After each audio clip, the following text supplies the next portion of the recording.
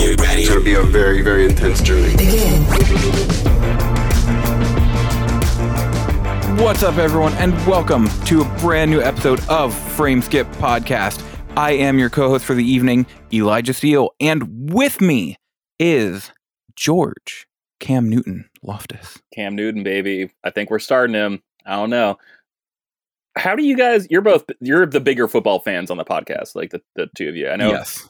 I know Austin is a Patriots fan, but I'm sorry he can't be here tonight. But how are you feeling about your teams going into the draft? Because this is relevant stuff. I'm unclear on exactly how I feel because the Eagles did trade down. They had 6 and went down to 12.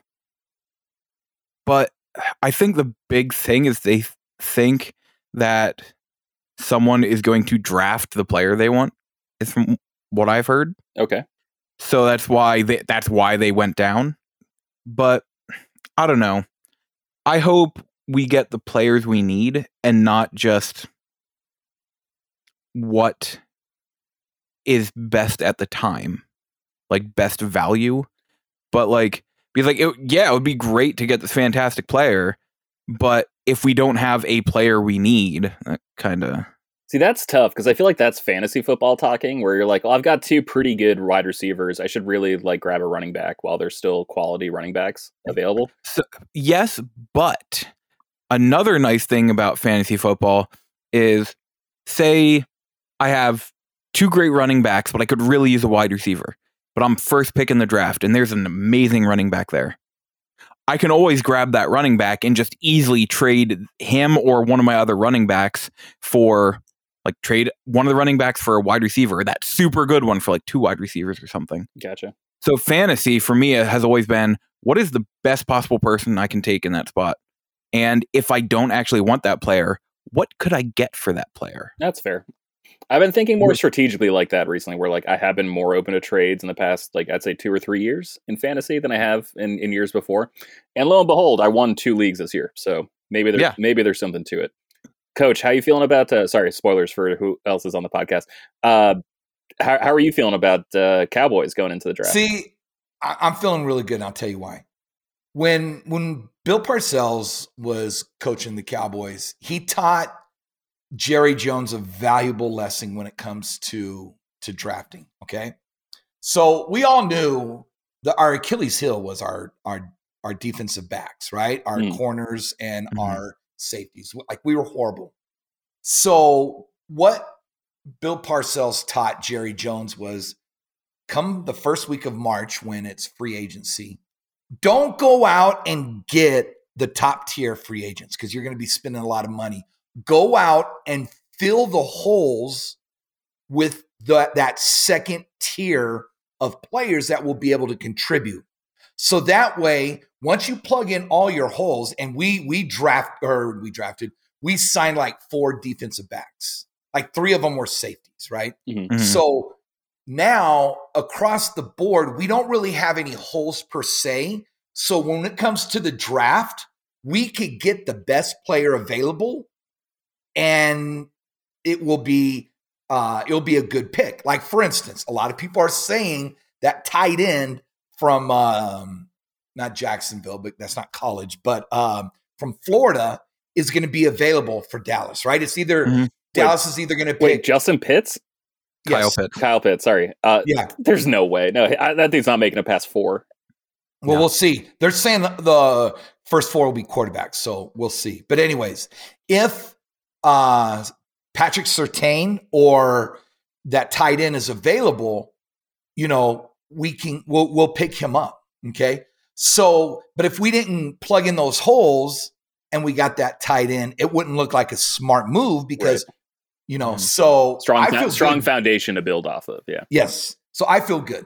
Plus Dak is back, and I hope so, man. That was a nasty looking injury. What's funny is when we were watching it, I'm like, oh no, that was just his shoe, just kind of it fell off, so it just twisted. It looks weird. And then I see everybody freaking out. I'm like, oh, I guess that's not just a shoe, right? I'm in a group chat with a Giants fan, an Eagles fan, and a Washington National Football Team fan. And so I'm the only like non NFC East representative in that thread. And my partner is a Cowboys fan, and there was like nothing funnier to me than when the Cowboys took CeeDee Lamb last year, right before the Eagles. Yes. Everyone I knew who was an Eagles fan just lost their mind. Yep. Yeah, that was great. Thank you for that moment, Coach. I really appreciate it. I'm going to personally attribute that to you. Yeah, thanks, assume it was Coach. your decision. So, and the good thing is like after this year, we can essentially put the tag on Michael Gallup, and we'll still have pretty much the best wide receiver trio in the NFL. And you know that CeeDee Lamb's just going to like get better. Oh, yeah. That's tough though. So wait, you got CD, you got Gallup, and you got Amari Cooper. Like that's solid, but like I still don't know if that's better than Tampa. Tampa's great, but they don't have a strong third. Like they have Antonio Brown. We'll see. All right. Okay. All right. He's not in his heyday anymore. No, he's not. But like, he's still like not. It was like him and Gronk were the only people who scored touchdowns in the Super Bowl. Right. That's because they're the people that Brady knew before that year. He played one game with Antonio Brown in New England, like one blowout game against the Dolphins that doesn't count. Dude had 4 catches, 60 yards, and 1 touchdown. Like that's not like a relationship. That's confident. From what I have read on the NFL website, they have had a relationship off the field for quite a while. Yeah, I'm pretty sure he like moved him into his house. Exactly my point. Probably twice. God, that's right? Weird. Yeah, don't love that part of New England's checkered history. But that other voice you hear with us is the only Coach. How are you? Tired. I have a very important hypothetical question to ask you. Okay. I've been wanting to ask you this all day. You are a cook in the Army, correct? Yes. Well, that's my original job, but now I manage it, and then I'm a platoon sergeant. So, hypothetically, okay, say you were to get stationed as the cook on a battleship. All right. And a group of terrorists take over the battleship. Oh my God. But they leave you alone because you're just the cook. Do you think you could handle the situation by yourself?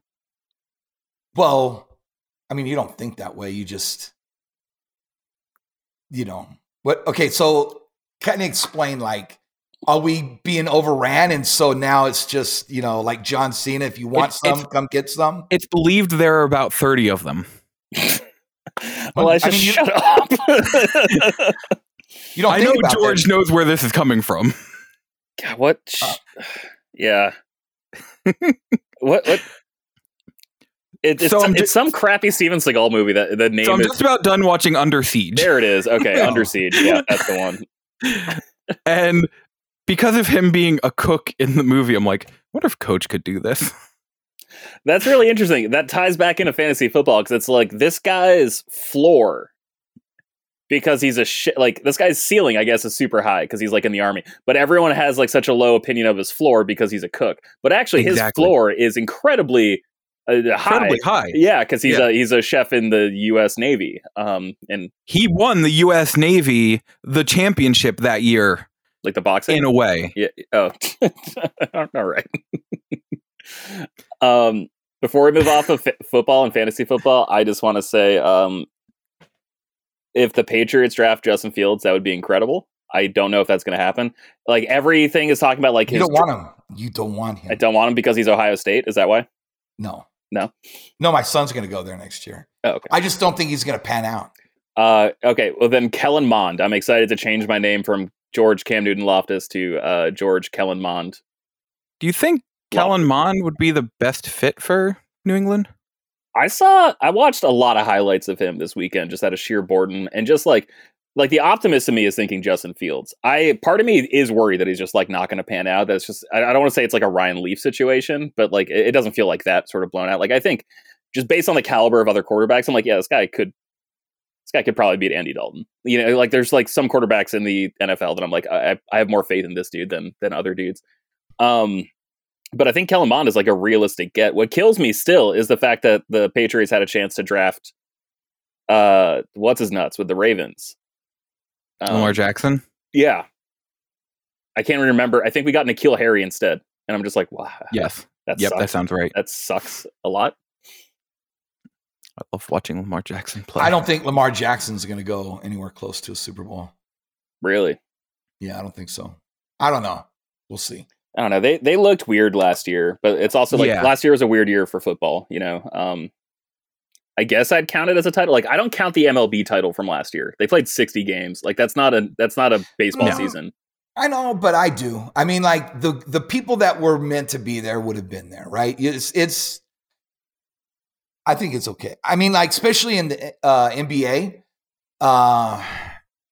the politics aside, I think that was the most pure NBA title that you could do because there was no traveling. Yeah. There was no home court advantage. It was just get there, take your sweats off and play. Yeah, no, I agree. So plus my Lakers won. But it's also tough just because like I don't know like what the mental strain of that did on people. So like obviously I think that was like probably like the most ideal situation. Like I don't know how you safely have a championship in a pandemic.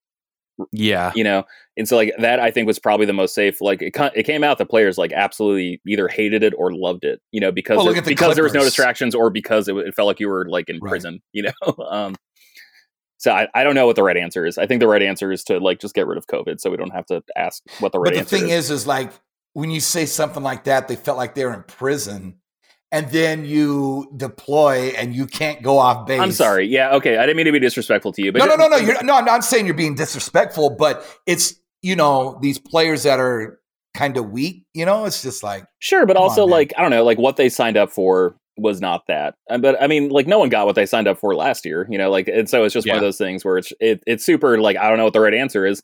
I know I'm not the person to decide what the right answer is, but I don't know, just like 3 months stuck in Florida, like, yeah, there's worse ways to spend 3 months, but also like, I don't know, not being able to see your family, being told to like jump when they tell you to jump. Like, I don't know. I could see them feeling like, not like players or individuals for that 3 months, but just like an extension of a billionaire trying to make more money. I don't know. It's super complicated. Again, I don't have the right answer.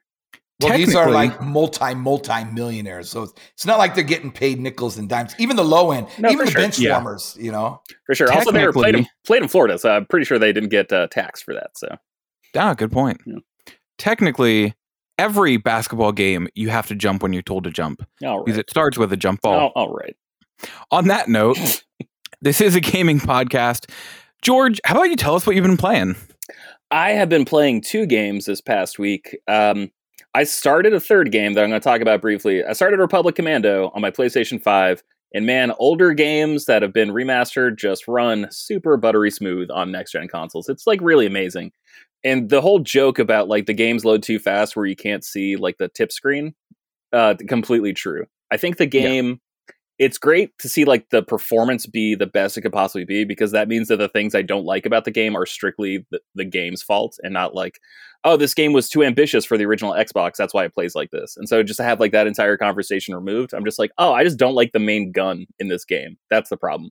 It's got no impact. It's got no punch. Like, that's my issue. Okay. Like, now that I know that, I can move on because that game's 20 years old. So what can you really do about it? Besides that, I've been playing a lot of Final Fantasy 3 on my PSP. Ooh. And I am like head over heels in love with this game. I don't think I've played a good game. Like a traditional JRPG. Like, I don't really count Pokemon. That kind of feels like baby's first JRPG. And I think that's why I like it so much, is because it is super simple and like pretty straightforward.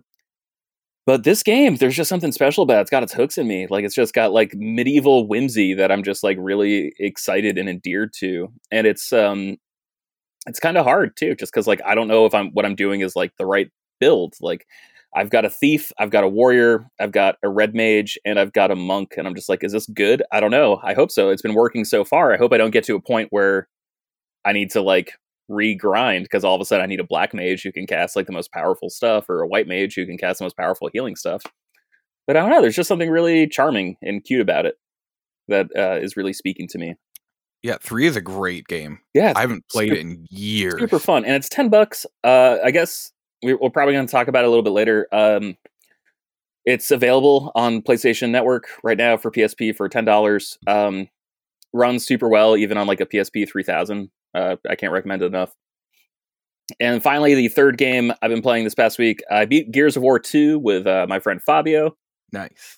And Coach, sorry, I know you said you wanted to play it, but it was only 2-player online together. And I started this journey with Fabio, so it would have felt weird to sort of take a break from that. But yeah, we're going to play through the entire Gears series. I think Gears of War 3 or 4 is like where it opens up and you can have more than 2 people in it.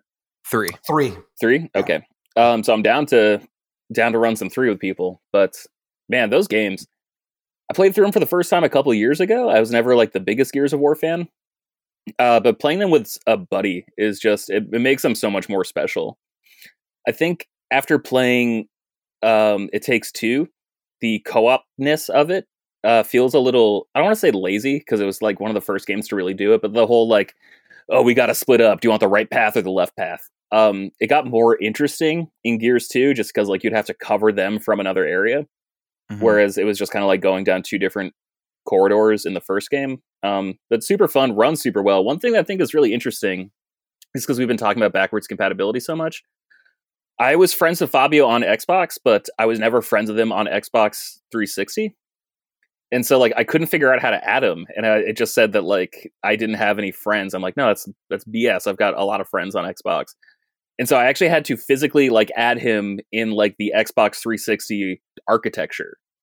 Oh, wow. Which is really funny. Like you have to press start and select. That brings up like the original Xbox 360 center button, the home button thing. And then like actually just like using like the mini blade system that they got there and like having to add them there. Just really interesting. Just like, oh, wow, look at this old relic from 12 years ago, 10 years ago is a lot of fun. That it still works like well, you know. I missed the original blade system for 360. Oh man, I never had it. That was like the original 360. I got mine kind of late, I think. And then I just connected it to the online at my college, and then that immediately updated it. So I remember it from like the demo kiosk at like Target and stuff. I love that. That's probably my favorite dashboard ever for a system. Mine's the cross media bar from PlayStation 3.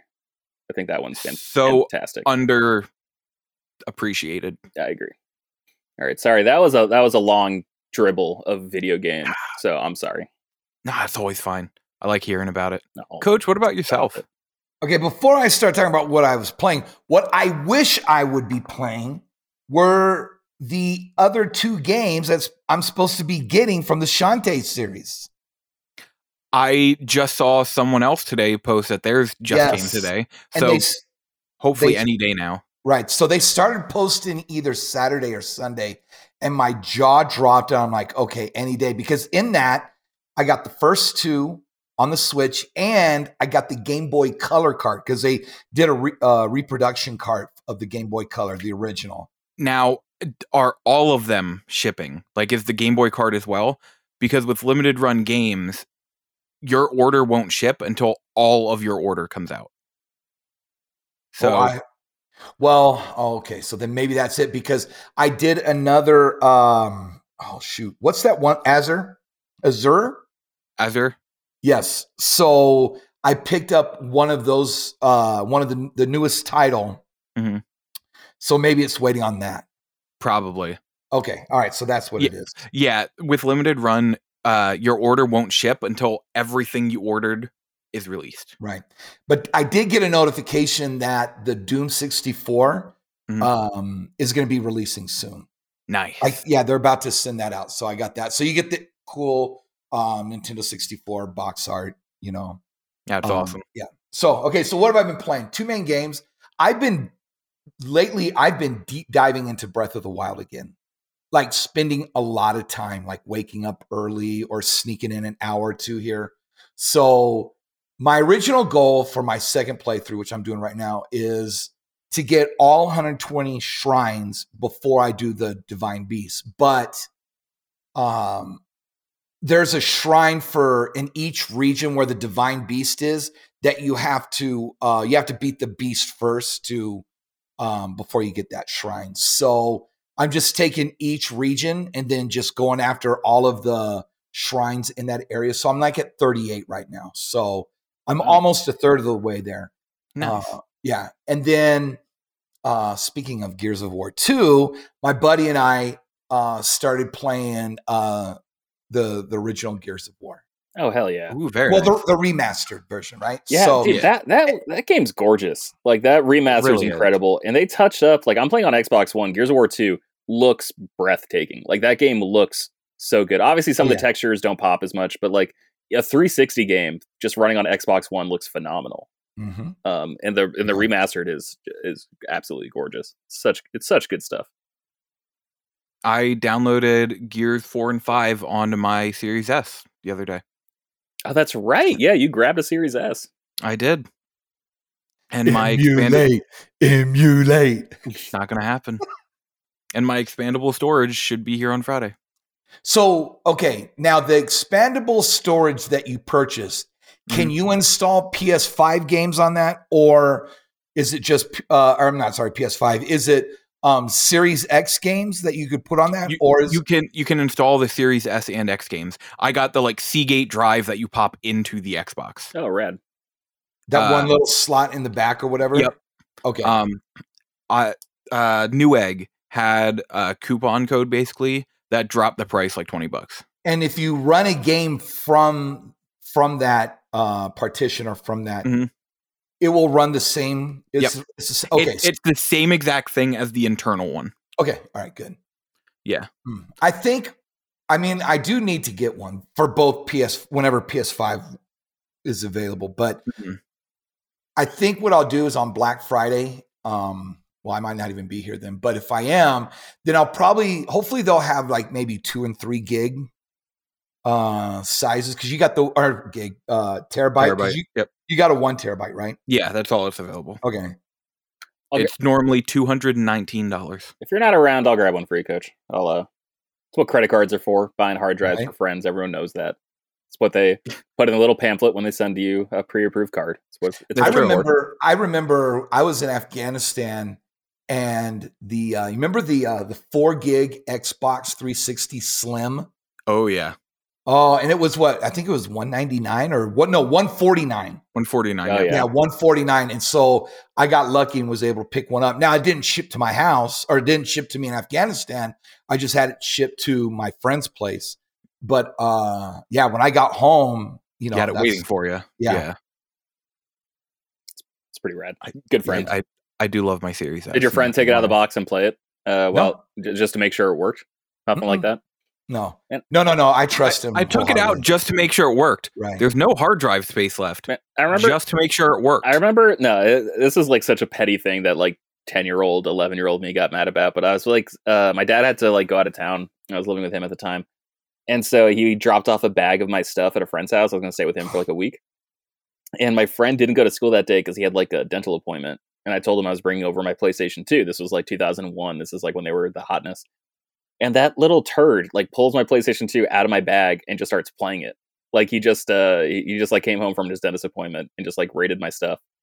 And I always felt a little violated. Like in hindsight, it's super petty, but at the same time, I'm like, you SOB, how dare you? But at that time, or when you have like tech that's expensive like that at the time, it comes down to common courtesy. Just ask. Also, don't go through my stuff, bro. There you go. Yeah, like if I were to take my, like, say I was going to my friend Nick's house, I'm like, hey, I'm going to drop off my PS5 and like my bag and everything, and then I have to go to work, and then I'll be back later. If I come back to him playing my PS5, I'll be like, no? Yeah. So I totally get it. All right, 6th grade me is justified. Still, all these years later, vindicated. All right, thanks, boys. Appreciate it. Fair show. Okay. Oh, yeah. All right. Anyhow, I've been playing a few games myself. I played through and going for the platinum on No More Heroes for PS3. Hell yeah. Which I found out some interesting details about. No More Heroes 1 and 2 on the Wii are published by Ubisoft. No More Heroes, Heroes Paradise, which is a port of the first game with added extras, is published by Konami. That's interesting. And it's ported by a company, I think, what are they called? Free Play? And in it, after you rank up by defeating one of the assassins, it'll ask, do you want to catch some Z's? And if you click yes, you'll fight a boss. those are bosses from No More Heroes 2 that they added into the port. Oh, that is interesting. But the No More Heroes 2 bosses are set up for the No More Heroes 2 like battle system and everything. So they're super easy to defeat in this game. Gotcha. Are you playing that with Move controllers or DualShock? How you doing it? I played it with a DualShock. Okay, and it plays well with the DualShock? Yeah, it plays perfectly fine. Cool. It was like charming and cute on the Wii when you had to like do the waggle stuff. Like you had to like recharge your blade or whatever, and it looked like you were, yeah. doing. Oh, you still kind of have to, because like to recharge it, you have to take the controller and shake it. Okay, and make it look perverse and like you're doing something you shouldn't be doing. At least in front of other people, unless you're all okay with it. I'm not here to kink shame or judge. That's cool that it works with the DualShock. I fully upgraded everything by now, so like I'm on my second playthrough. I'm playing through in the hardest difficulty, and everything's fully upgraded, so I never lose energy at all. And I have the best beam katana in the game, which I'm pretty sure has sounds that are taken straight out of Star Wars. Cool. But I was playing Star Trek Bridge Crew on Sunday. Hell yeah. Talk to me, Goose. And I was playing... Oh, look, it's Goose. Oh. I was playing with Austin and friends of the show, Brandon and Craig. And we had a hard time getting Craig in. And it was crossplay. I was playing on PSVR. The other three were playing on Quest.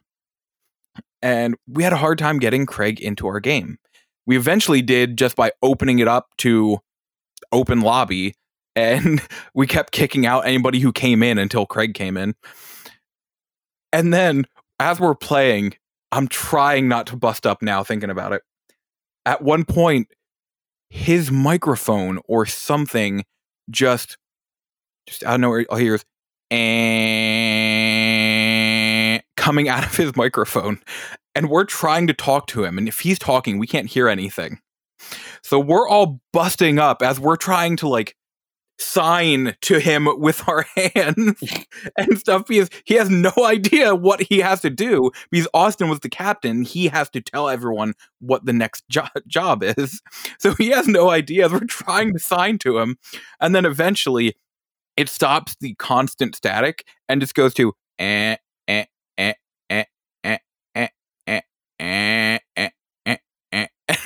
like we're just trying to figure out. We're all dying laughing at this point. I was tearing up inside the PSVR to the point where I had to take it off just to clear my eyes and everything.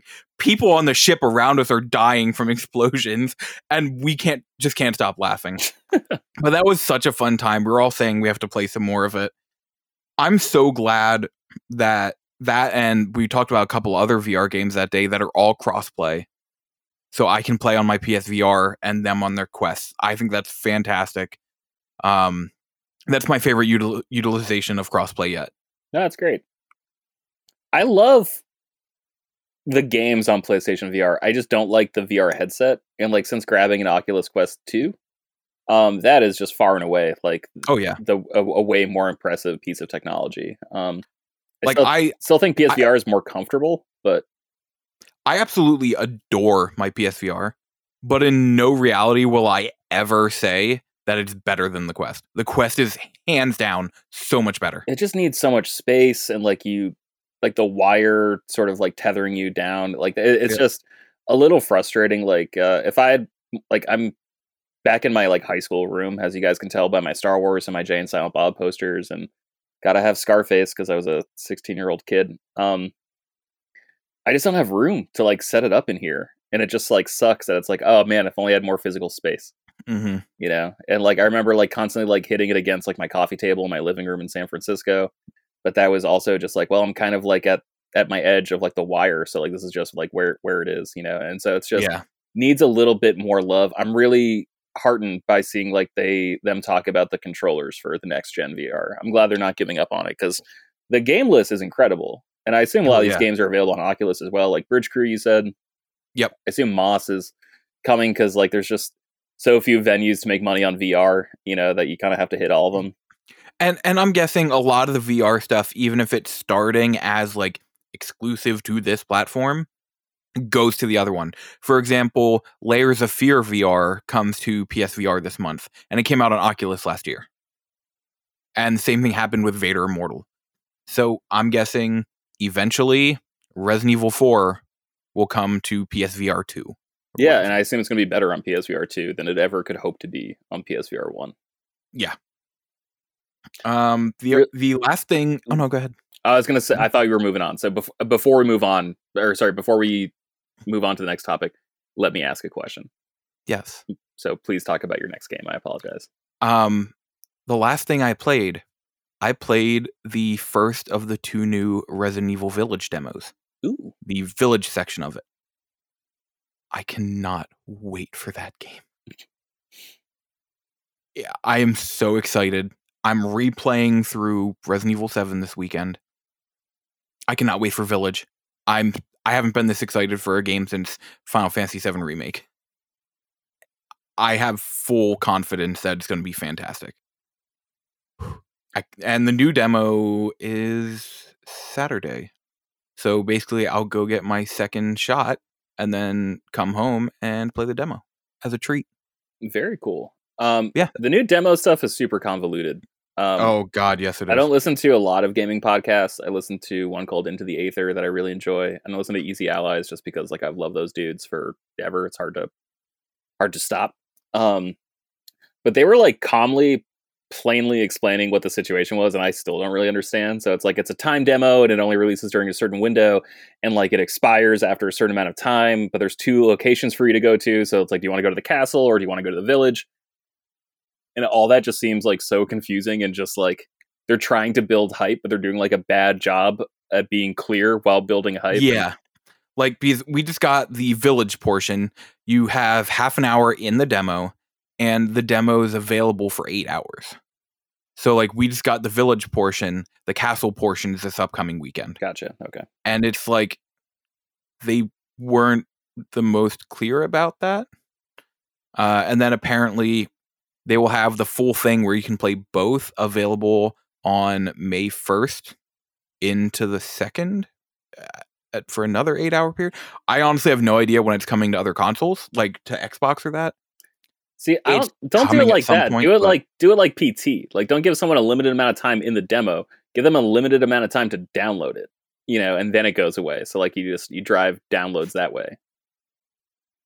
That's what I think you should do. That's how you build hype. I mean, you also have a limited amount of time to download it because of the limited amount of time to play it. Yeah, but it expires after you spend like a certain amount of time in the demo, right? Yeah. Okay. Yeah. But yeah, that's the last thing I played. I cannot wait for it. Awesome. How long is the first one? The first demo took me like... Not the first demo, the game that Resident Evil 7. The first time I played through it, I played through it on medium, and it took me about 8.5 hours. Then I played through it on Madhouse difficulty, and I want to say that took me like 11 hours, roughly. And now I have it down to a science. I haven't done this in a while, but now on easy, I have a path I can take, and I got my time down to 1 hour and 51 minutes. Oh, nice. It's the only game I've ever done a speed run of. And according to somebody I know who keeps track of like the speedrun community in that, I guess it would be considered an any percentage run. If I were to like enter that into the speedrun community, that would put me at 41st in the world. Holy crap, dude, do it on stream. I'd watch that. So that's what like I want to practice. I'm going to be streaming the game on Sunday, but I won't have some of the items I would use. So like I would have the infinite ammo thing from unlocking on different difficulty. So like that would be helpful. I get the Magnum super fast because I get all 9 coins I need. I use the better gun that you get from, can't remember. I use the saw. You get a saw for, I think it's beating it in under 4 hours or something like that. But you use that, unlimited ammo, and get the Magnum, and like the second boss of the game takes like 4 shots and is down. It's like there are certain things to do to knock the time down, and I need to get back into that. I don't remember it. The first game, and probably the only game I've ever really focused on speedrunning, is Resident Evil 2 on the GameCube. Nice. So, and I was able to get it under 2 hours. That's the goal, is to get it under 2 hours, right? Is to beat it in under 2 hours. So those are fun times. And those games were built for speedrunning, right? Yes. After you get through the initial shock and you know where everything is, then you go back and you play through those for the speedrun. And that's exactly why with Resident Evil 3 that came out last year, everyone was saying like, oh, it's a short game or whatever. That game is made to be played multiple times. Yeah. I think I have like 35 to 40 hours into that game right now. I've played it on like 4 difficulties. And I'm like, oh, I need to get more BP to get this item to help me on a higher difficulty. I'll replay it on easy and I knock it out in like an hour and 56 minutes. That's really funny you say it, because that brings me back to like really old school design, like GoldenEye. Like the object wasn't to like complete the story or whatever. The object was to complete the story so you unlock the most cheats. Yep. You know, like that was like the goal. Like that was how you really saw someone's progress in that game, was how many cheats could you apply to it. And like to get the cheats, correct me if I'm wrong, but like you had to beat levels on certain difficulties. You had to beat levels on certain difficulties under certain time constraints. Like it was just all this stuff that was like hidden in the game that like people would tell you about at school and be like, no, to do it, you actually have to do this. You have to beat it on 00 Agent in under 2 minutes. You have to beat like the airfield level or whatever, you know, like the runway. Like, but like do it in under 2 minutes on the 3rd level, and like that's how you get paintball mode or whatever, you know. And that's just such a cool way to like measure like your devotion to a game, your passion for a game or whatever. Because I know like with Resident Evil, like that's how you like unlock the rocket launcher, right, and stuff like that, and like infinite ammo and stuff. That's really cool. Yeah, so that's like everyone's saying about how short Resident Evil 3 was. I'm like, I mean, if you just play through the campaign once and you're done with the game, then yeah, because it took me 6.5 hours. But like I said, I've spent like 30 to 35 hours in that game now. I've definitely gotten my money's worth. I did want to ask you guys, and I know we'll probably have a video or we'll do a podcast right before E3, but what is the one piece of announcement that you hope we get at this year's E3? That we hope, or is a dream that we doubt will happen, but hope happens? Doesn't matter. One that there are two specific ones that every day I'm hoping for, and that is Skies of Arcadia Legends, either remake or port, and Condemned Criminal Origins 3. And you know, when we're in it, remake, remaster, or port Dead Space. Yeah, you've been talking about that for a while. So one of those three, if any of that happens, that would be amazing. Is that on backwards compatible? Is that on the list for Xbox for backwards compatibility? I honestly have no idea. I think it is. I think it is. If it is, then I'm sure it gets a little, kick in the pants as far as Mass Effect is too. I think, yeah, that's a good point. I think it is, and I think it's actually on sale this week. Or as part of like the spring sale, at least like Dead Space 2 is, I think, because it was like a game that was given with Games with Gold that I claimed that I'm pretty sure I saw in the sale. And the reason I bring up Mass Effect about it, yes, Mass Effect is a more like well-known, more famous game series, but I don't know if there is, like, besides Mass Effect, I don't know if there is a more well-regarded EA series than Dead Space. Because it's specifically even the first one. Because that is heralded as one of the best, if not the best, survival horror game to ever be released. And it doesn't matter who you talk to. If you mention Dead Space, they're either like, I was way too scared to play it, or that game is amazing. Yeah, you're probably right. It's like that and like Burnout, I guess, right? Yeah. That, Burnout, Need for Speed, and Mass Effect. No, but even then, like Need for Speed, like I think there's more hits than more misses than hits for Need for Speed. Mm-hmm. Like Burnout, I think, was like everyone kind of like increasingly fell in love with the series and more went on. It's like that and like the first Mirror's Edge. Like there's a couple, but it's so few. And like I don't know if anyone loves the first Mirror's Edge the way more people love Dead Space. Like I think you're absolutely right. I think Mass Effect is number one. Then probably Dead Space, just like because that fan base is so passionate. Mm-hmm. And then after that it's just like Dante's Inferno is like a cult classic. I'd say Mirror's Edge is like a cult classic, Yep. But Dead Space is, I think, a little bit beyond cult classic status. Yeah, and that's why I'm genuinely surprised we haven't seen anything yet. Even a port to new consoles. Right.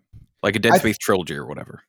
I think for me, and I've been thinking about this since I really started deep diving back into Breath of the Wild again, is I would love a remake of both the 8-bit, Zelda and Adventures of Link.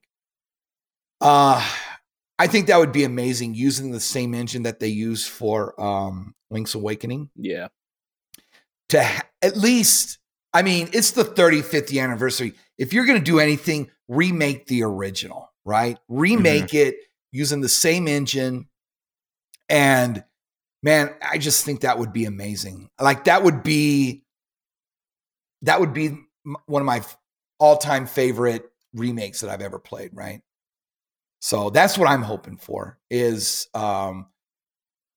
we get some news of I'm sure we'll get some Zelda stuff, and I'm not too hyped for Skyward Sword either. Because I'm sure the best way to play it is on the Wii, even though it won't look as good. I disagree, man. I remember playing that. I borrowed it from a friend in like 2012. I really had a bad experience with that game, just because like the Wii Motion Plus, like I felt like I was recalibrating that controller every like 8 minutes, which is just like, it's not what you want to do, when if they could get it right with the Joy-Cons, then I'll we'll see. And I'm gonna grab it. I'm curious to see like if those frustrations are still there, or if like like Metal Gear Rising Revengeance kind of deal, like if it is like going to be good with just like aiming the analog stick, like if that's going to be fine. I'm super curious. I'm excited to check it out. Wait, is that Vader? Yeah, under his TV. Yeah, sorry, we got video of the podcast. We're I just looking was at he was like, is that Vader? And I completely forgot I have a giant Darth Vader figure over there. That's a beautiful. It's like a 3 Where foot did tall you Darth get Vader. that, bro? Walmart. Number of years ago. Wow, that is awesome, man. Yeah, I absolutely love it. It's been with me for 5-6 years now. I don't have Vader from that series, but I have a giant K2SO from Rogue One from that That's same awesome. series. Nice. That's awesome. He made that movie, man. I mean, that was one of my favorite Star Wars movies, but his snarky little attitude, I loved it. God, he was great. Yeah. Yeah. While we're talking about these ports and remakes, I think we should get right on to the main topic. George, would you like to bring us into it? Yeah, so I've been replaying Final Fantasy III on PSP, and it's kind of interesting because I'm pretty sure it's like a port of the DS version, and the DS version of Final Fantasy IV is probably more famous, where they take the game and then they add in like chibi style sort of like 3D animatics, where they just make everything a little bit prettier and nicer and more polished, and like a little bit more contemporary for when that released on DS. But like the core gameplay is still like the exact same. Like the menus are still the same, especially on Final Fantasy III. And like the game is gorgeous and everything looks great in like 3D with like 3D polygon characters. Like everything's really nice. But that game is still so rooted in early 90s like SNES era RPG mechanics, and just like I mean RPG mechanics, but like RPG like infrastructure, like just the way games were imagined and built back when they first came out. And I guess I'm curious because like we had like the news about like Sony being interested in like a remake of The Last of Us, and presumably it would use like The Last of Us 2's engine, and it would just sort of like change things and like modernize and like contemporize it, even though like that game's 8 years old. A lot's changed in game design in the last 8 years. Yeah. And by the time the game even would come out. Yeah, we're talking about the future, where it's just like, who knows where we'll be then. And so I guess I just wanted to talk about like what makes a remake, what makes like when is a remake going too far? We were talking about Skyward Sword just now. That's a great segue, because it's like, okay, is this really the best way to enjoy this game? Is this honoring the artist's intention? There's been a number of examples, like Ratchet and Clank, I think is like a great remake. They changed the story, but everything is like fundamentally the same. Mm-hmm. Except the story, which I think was made more enjoyable personally. Was that more of a reimagining? That's the thing. Like, there's just so many different words for like what we get at. There's a reimagining, there's a rework, there's a remaster, there's a port, there's all this language. But at the end of the day, it's just like, all right, so like take a famous painting and just like, well, actually, we're going to make this person's jaw a little bit more square. We're going to touch up the colors a little bit. Is it the same painting? You know, it's like what's Odysseus's ship Star Wars. Sure, yeah, okay. But like the Odysseus ship like thought experiment that I think was referenced on Yes. the WandaVision or whatever. But it's like if you take a ship and you slowly replace every part over the years, like is it still the same ship? Is it a different ship? And so like looking at these games, I'm looking at Final Fantasy 3, it's like, man, they touched up so much stuff. I wish they did more. Like I wish they made it like a little bit more accessible, because like I have to use a walkthrough for a lot of this stuff just because it's super convoluted and like I'm not entirely sure where to go. Or there's like something I touch once and like a character says like what I'm like, oh, you should really go check out this town. And then if I can't find that character again, I have no idea what to do. So then I have to like look up like an old walkthrough, just like figure out like what am I actually supposed to do next? So I have put a lot of thought into this over time, and I think each one has its own specific things that make it that. So, for example, a port is exactly how it sounds. Republic Commando, for example, is more of a port because while it runs better and everything, the controls really aren't changed. The game is more or less, for better or worse, exactly how it was on those past consoles. Then a remaster, I think, may get a bit of a graphics overhaul, and maybe some mechanics are upgraded for more modern day or changed. So, for example, I've played a little bit of Resident Evil Revelations on PS4. That was originally a 3DS game. Mm-hmm. And I consider that more of a remaster because at one point, you see some characters talking, like the character models definitely look a lot better. But you look at that background, that is a 3DS background. And naturally, they had to change some mechanics because of it being a 3DS game and such. So that is much more of a remaster because you can tell like it's better, but you can tell it is an older game. Then a straight up remake is something like Ratchet and Clank, for example, where yes, some stuff is changed, but that game from the ground up is rebuilt.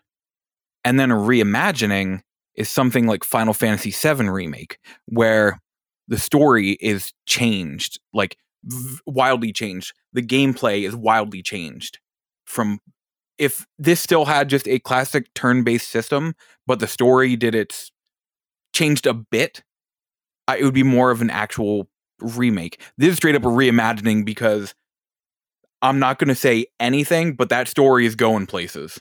Mm-hmm. And the gameplay is so wildly different.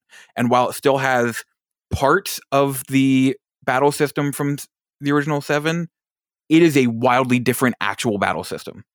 That is a reimagining. Thank you for not saying anything, because as everyone knows, I am now the world's biggest Final Fantasy fan, so I'm excited to go through the series. I am excited for you to go through the series as well. Cool.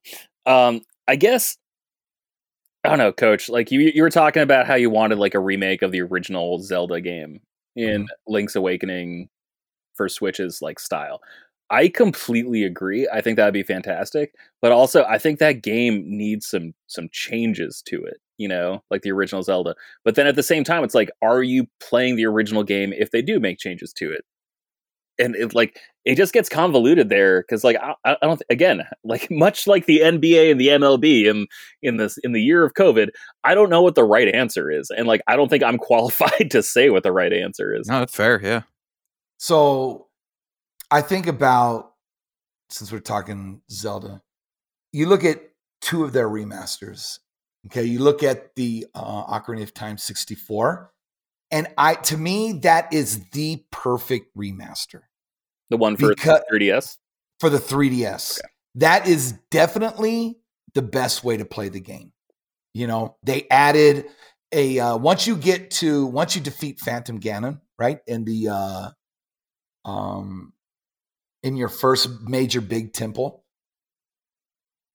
you have a boss rush mode basically, where you could go through and you could just fight all the bosses, right? Until you get like you could just go through all the bosses. So they added to it. They cleaned it up. There is no frame drops anymore. It's just like smooth all the way. And one that I didn't have any complaints with, but I know a lot of people did, was Twilight Princess for the Wii U. A lot of people complained that Nintendo didn't do enough, but I thought it was okay. Like the way that it looked and played on the Wii U, I'm okay with it. And then you have most recently, the Mario 35th, right? Yeah. Those are ports, and those turned out to be, decent ports, and they added to it. They added GameCube controller support. I think a couple months later. Yeah, thank God, because that wasn't there out of the box, and I was Right. like, "Are you kidding me? Yeah. Like, are you?" Especially for Sunshine. Right? Yeah, that was all I wanted it for. Because like I've never really played Sunshine, man, and like I love the GameCube, but I never got around to it when it came out because I was, like 13. I had like other interests, like being bad at skateboarding and throwing up on my mouth when a girl talked to me. I was busy, is what I'm saying. And so I was really excited to play it, and I tried to use my GameCube controller, and it wouldn't let me. I'm like, "Are you effing kidding me? This is ridiculous." But you're right, they did patch it in, so like that's great. But I guess one of my favorite though remakes has got to be Halo 2. That is a fantastic one. Wow. But I'm pissed about the Halo 2 one because like it's incredible. You're absolutely right. It's great. But they also just like changed a few things. Like Return to Sender is like one of my favorite video game moments in anything ever. Like in when he like, "Master Chief, my ass, what you doing?" It's like, "Sir, giving the Covenant back their bomb." Like I think that's like one of the coolest things you could ever see in a video game.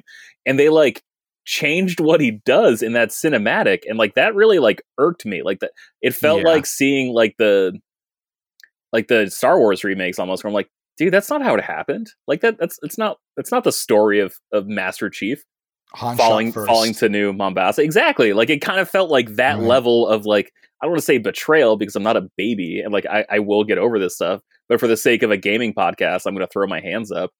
Like that felt rough, but then like all of a sudden it's just like, well, that moment's over, and now I'm playing this like gorgeous new And I'm looking surprised game. that there wasn't a physical copy of that, wasn't there?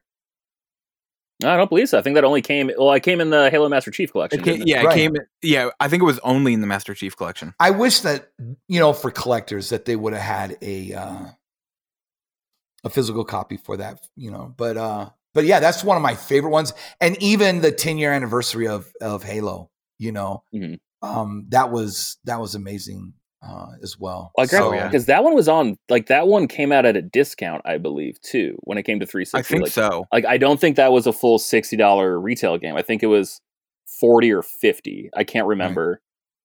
Yeah, But man, when I first grabbed that game, just being able to like press the select button and go from new graphics to old graphics, like I spent like 10 minutes was just fun. like sitting there, pressing it, walking forward 2 steps, pressing it back, like just like flipping back and forth. That was incredibly cool.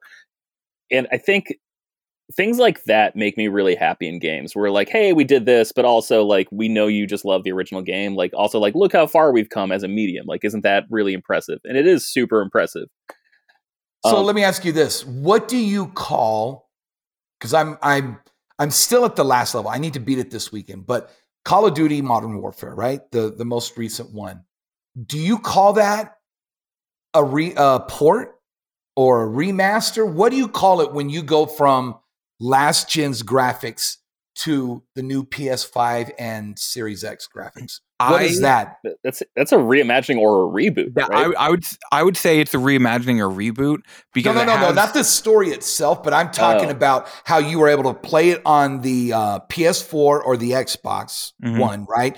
And now you upgrade the visuals and just the performance of the game. What do you classify that as? I just classify that as an upgrade. Oh, that's interesting. Yeah.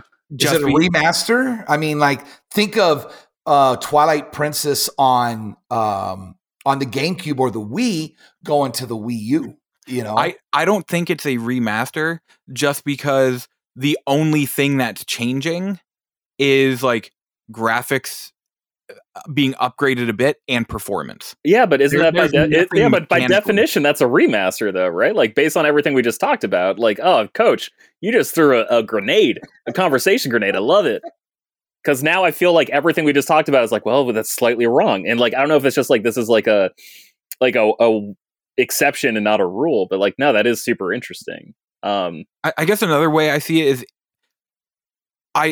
I don't exactly think many of, and it's a game by game basis, but a lot of the ones I've seen, it isn't so much that the graphics are like made better or anything. It's just graphical systems are made better. So like there are some where it's like, yeah, I'd consider that a remaster because it's so much different. But then you have things like Maneater, where it's just like the sun looks a little better and it loads faster. And I'm like, I in no way would I ever consider that a remaster. But for Metro Exodus, it sounds like they're putting a lot of time, yes, and dedication into really. It sounds like that's not only one just I would porting it, but really, it sounds like that's one that when it comes out, I'd consider a remaster, basically. Right. Yeah, and like I never want to be one of those dudes who just like goes through and like litigates every single game that comes out. Like I think putting things in boxes is like inherently stupid.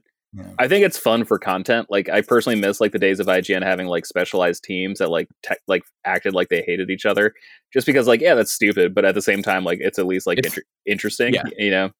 And fun. Yeah, exactly. Stuff. And it's just like, oh, it's all tongue in cheek. Like we actually really like each other. And then like the comment section got too carried away and they're like, all right, well, I guess we just won't do this anymore because you guys broke it. IGN was so fun in 2011, 12, 13. Oh God, it is a golden. We didn't know what we had. It was a truly golden age.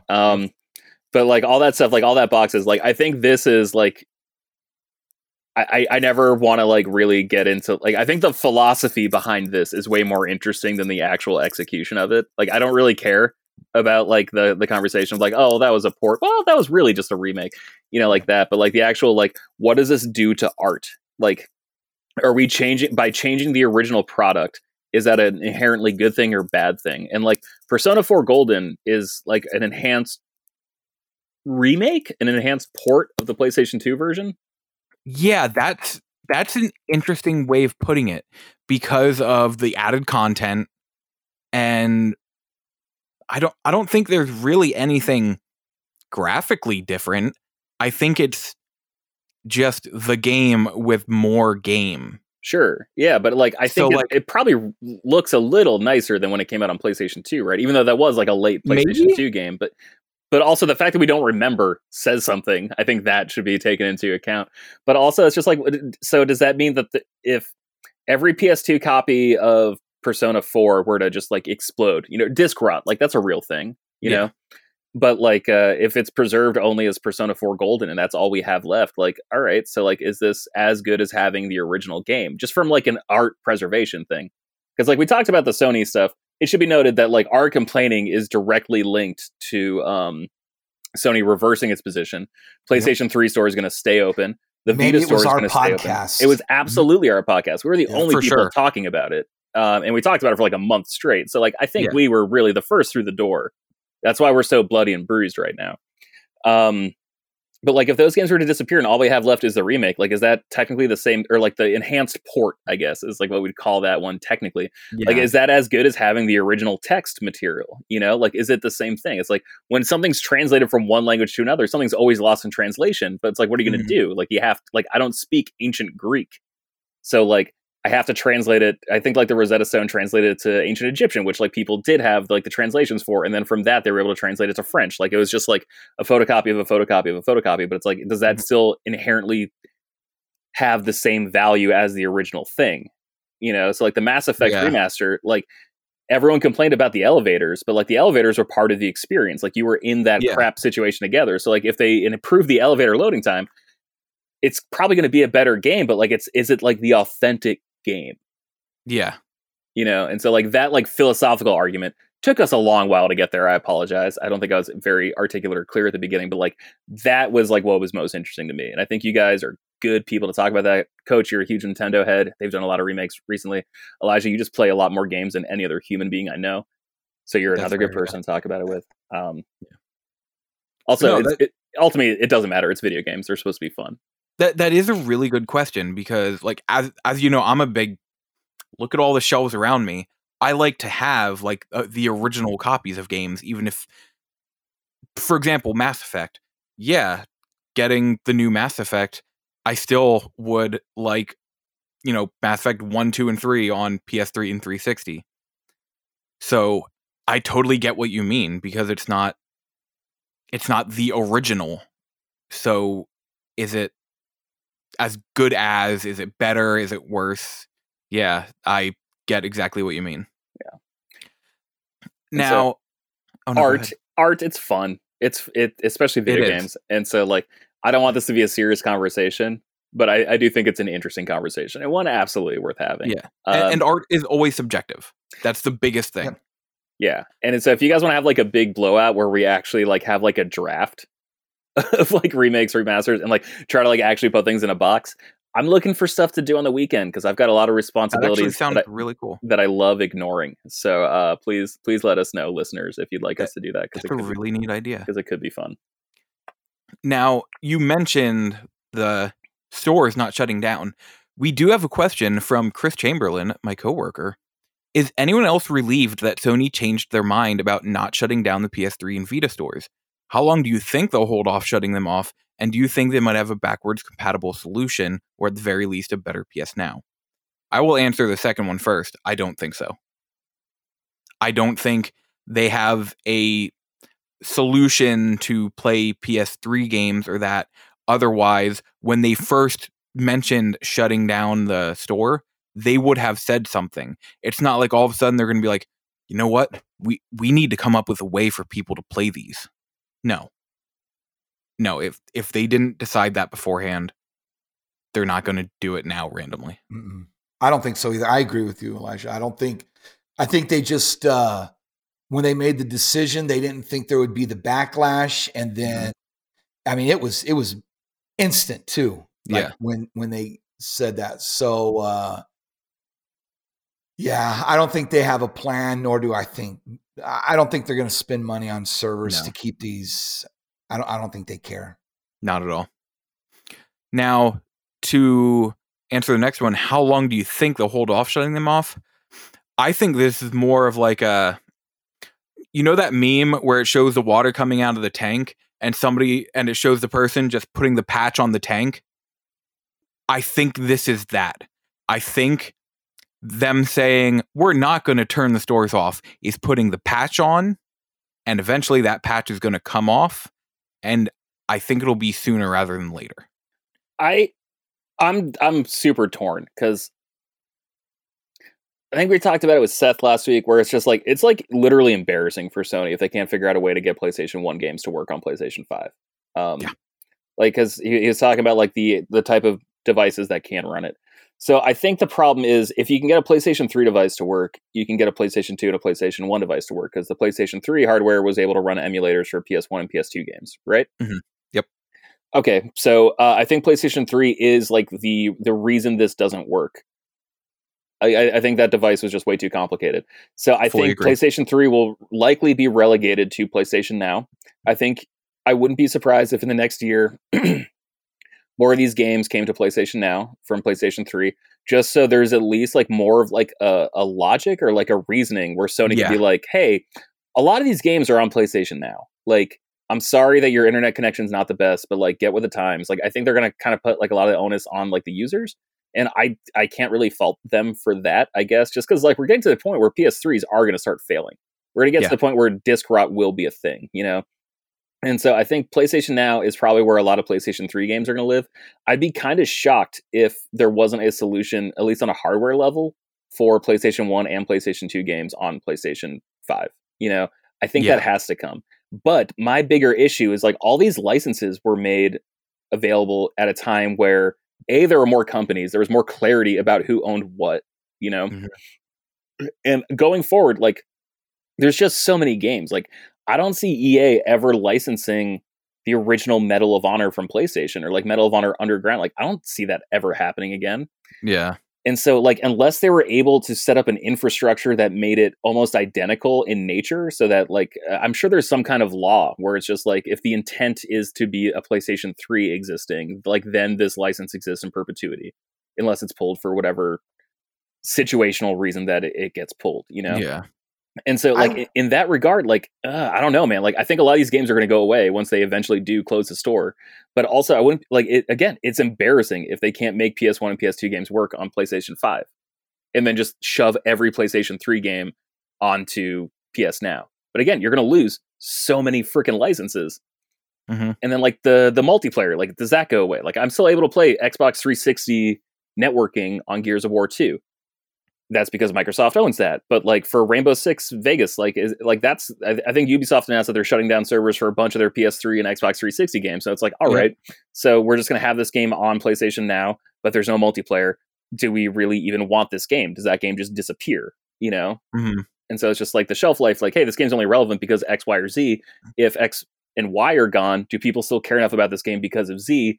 Is it ever going to be available again? Because there's only one reason for people to care about it. I don't know. That's up to the player, and that's up to the license holder, you know? And that's, do you know what I could hope for? What's that? Is, you know, even if, you know, we can't get PS3 games on the PS5 for that, if the PlayStation 3 store sticks around until the PlayStation 6, and then they shut down the PS3 store because the PS6 can play PS3 games, and they migrate at least whatever games they can, whether it be first party or anything like that, over to this current PlayStation store, and like migrate your purchases or whatever. That'd be fantastic, because that's like one thing that kind of worried me is like Nintendo.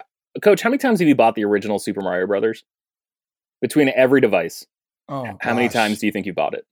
4 or 5 times, maybe. Like, that's ridiculous. And like one thing I do respect about PlayStation is that if you bought a PlayStation Classic on your PS3, you played on your PSP, you played on your Vita. You didn't have to buy it multiple times for each of those platforms. Like, that was one thing they were just like, okay, Sony, you're doing it right. Or at the very least, games like, wow, why am I blanking on the name? For example, Towerfall Ascensions. It's like a cross-buy game. Cross-buy, you buy it, and it's like, oh, you have it on PS4 and Vita. Wherever you want to play it, you have it. And a lot of those games are available on PS3 as well. Like, I think Rogue Legacy, if you bought the PS4 copy, you could play it on PS3, you could play it on Vita. Yep. Which is rad.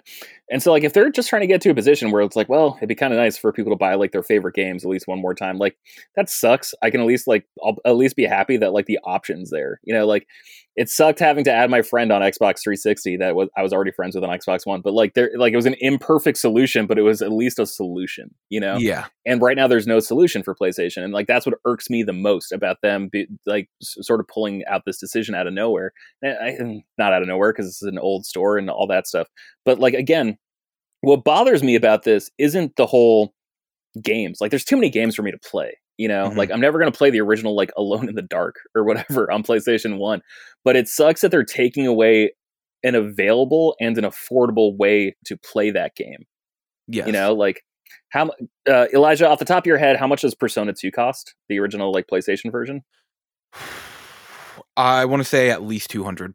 All right, cool. I bought it last week for either $6 or $10. I can't remember how much, but it was one of those two values. If it was PS1, it was $5.99. Yeah, but like some of the PS, like I know Final Fantasy VII is like $10. So like the most a PlayStation 1 game could ever be on PSN is $10. Like I think Symphony of the Night is $10. Like the bigger games on PlayStation 1 are $10. Most of the other games are $6. And so like for me, it's just like taking away an affordable, available means of consuming art. It's not that I care about playing all these games, man. Like there's too many games for me to play, but you're just removing a period of artistic innovation in a 3D digital space. Yep. It would be like removing every single silent movie just because it's like, well, no one cares about movies where people don't talk anyway. So screw it.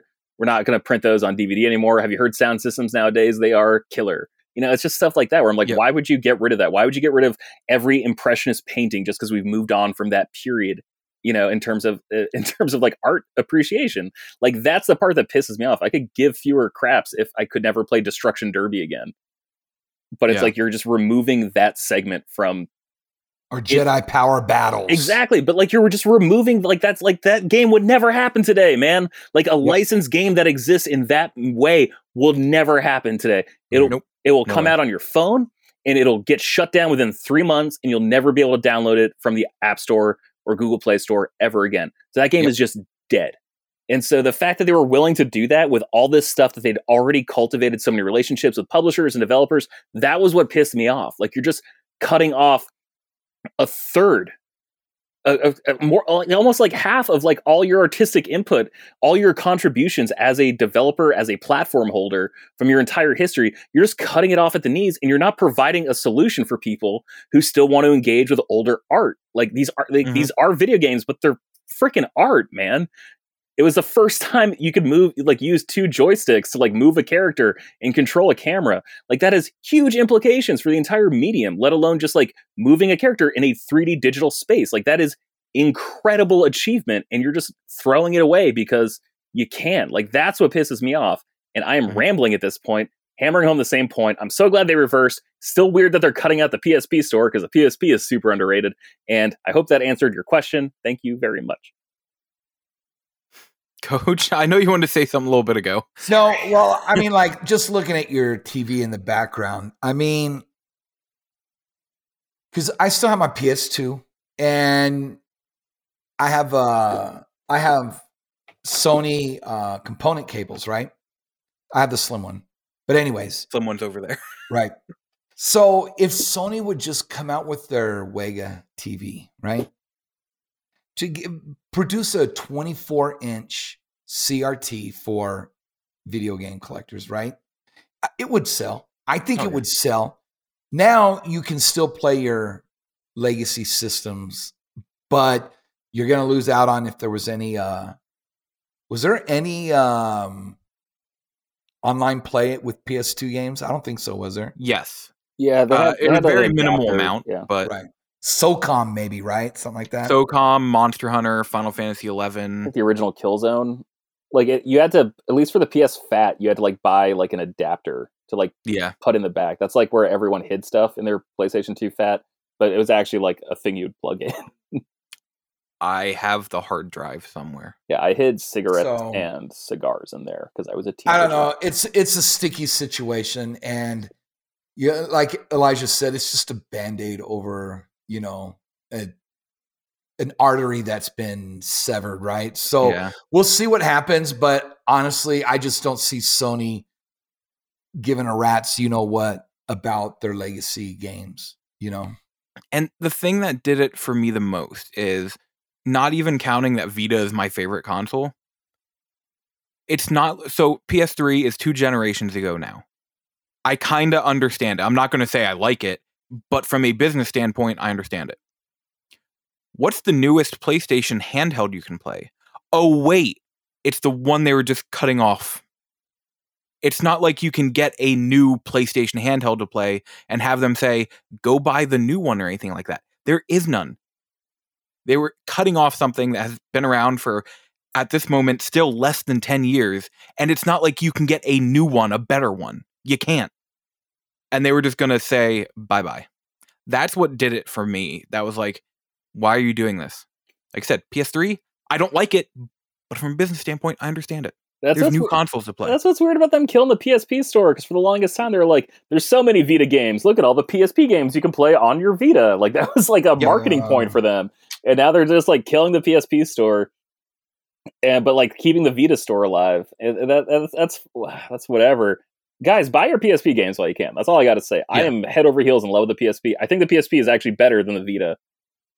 And I say that as someone who has loved the Vita, but never really spent a lot of time with PSP. I definitely will get Tactics, Ogre, and Final Fantasy IV. Yeah, man, those are $10. I think Final Fantasy IV might be 20 or 15 or something, but it's $20 or less.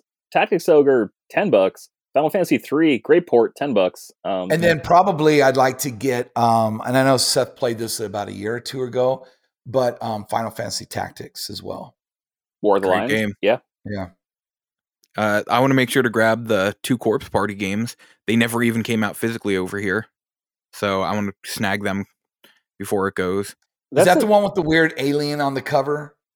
Nope. Oh, okay. That's the thing too, though, is they made this announcement that they were reversing their decision, but I don't feel like I wasted money by buying the PlayStation 1 games or the PSP games or the Vita games I bought. I'm all right, so you're not doing it now. You're clearly still going to do it. Exactly. I don't feel like I wasted money. I'm I'm really glad you did it now. So you made sure you could get them. Is PSP in July? Are they going to kill the store in July? Yes, July 2nd. Okay. Now, the last thing we will do is I have my trivia questions ready. And this week's topic is going to be video game movies. Okay. As usual, there's going to be a rather easy one. Too, because there's a movie coming out. Exactly. There's going to be a rather easy one and a much more difficult one. So we'll start off with the easy one. Okay. What was the first theatrical video game movie? You're talking about like using a licensed IP, right? Yes, like based on a video game. So it would have to be in the 80s because, of course, there was the Mario movie, right? That wasn't until the 90s. Was it the 90s? Okay. Yes. So what would be earlier than that? What would it be? Well, Pac-Man had a cartoon in the 80s. It's got to be something before that. I know, because there was like a crappy Double Dragon movie, but I think Mario came out before that. I think Mario's going to be my answer. God, I love that Double Dragon movie. It's so bad. It is not great. And then, there was Street Fighter. That movie is garbage too. But again, it's like a garbage movie that's like, it's like a warm blanket or like, like a nice bowl of warm mashed potatoes. It's great. It's just comforting. I'm personally going to go with Mario. I'll go with Mario, but I'm thinking there's probably a movie that came out before it, but that's the thing. It's like, okay, War Games. Well, that's kind of Space Invaders or like Missile Command. And then it's just like, there's the Wizard, but like that was like a marketing thing. That wasn't like a... that was... Yeah. Street Fighter came out on December 23rd, 1994. Okay. Double Dragon came out November 4th, 1994. And the winner, May 28th, 1993, Super Mario Brothers. Yeah. That's my birthday too, May 28th. Oh, damn. That's awesome. May the 28th be with you.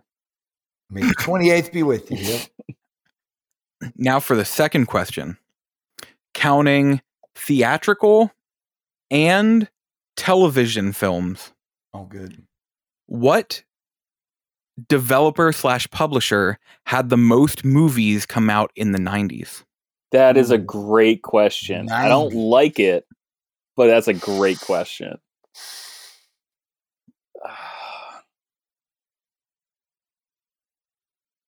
Who did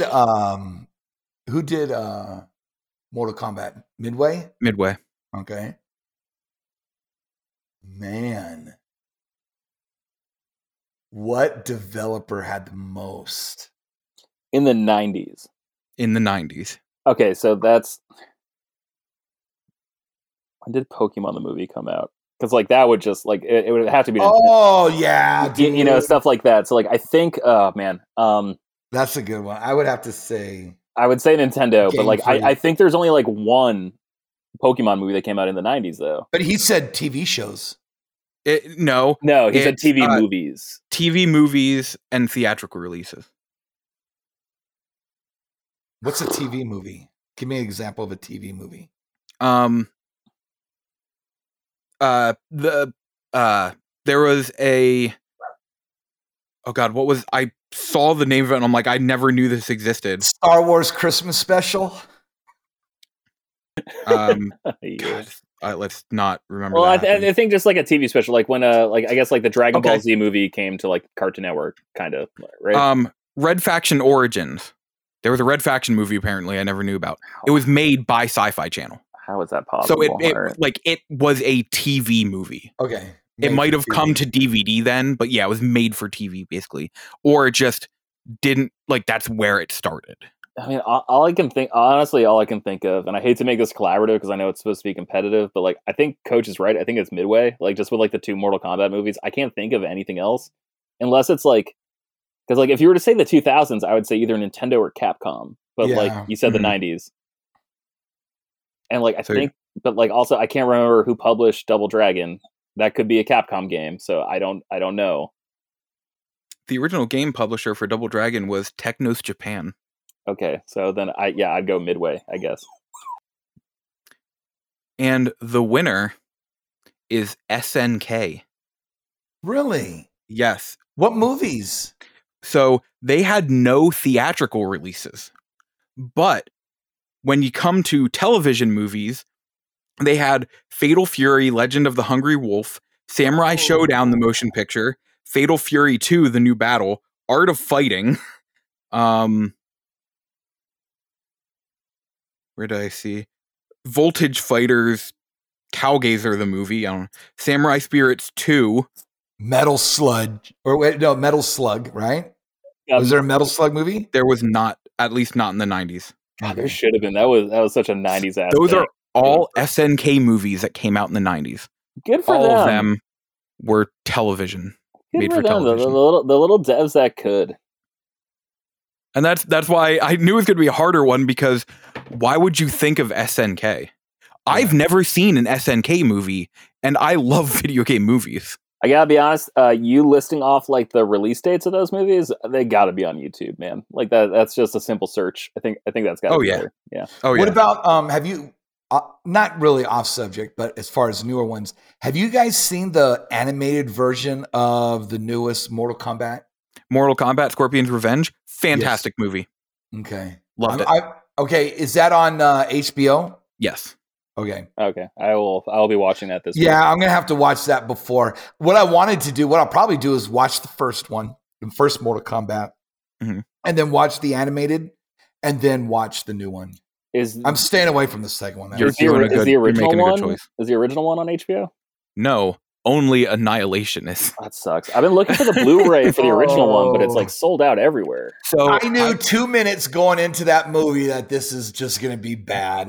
I was like, oh no, half the characters are different. Yeah, they killed Johnny Cage in the first 90 seconds. You're like, well, that's not a great start. So if you check Best Buy, I just got a double pack with the two movies in a steelbook with digital copies of them for $14.99. I'm not bringing Annihilation into this house. I refuse to. I don't blame pay you. Extra for just the original one. It's kind of like, I don't want, like, it's so easy to get a copy of like the Mummy trilogy. I don't want the third Mummy movie. I want the first one. And if I get drunk enough, I might buy the second one. So beautiful. The girl that the main female lead. The first or second?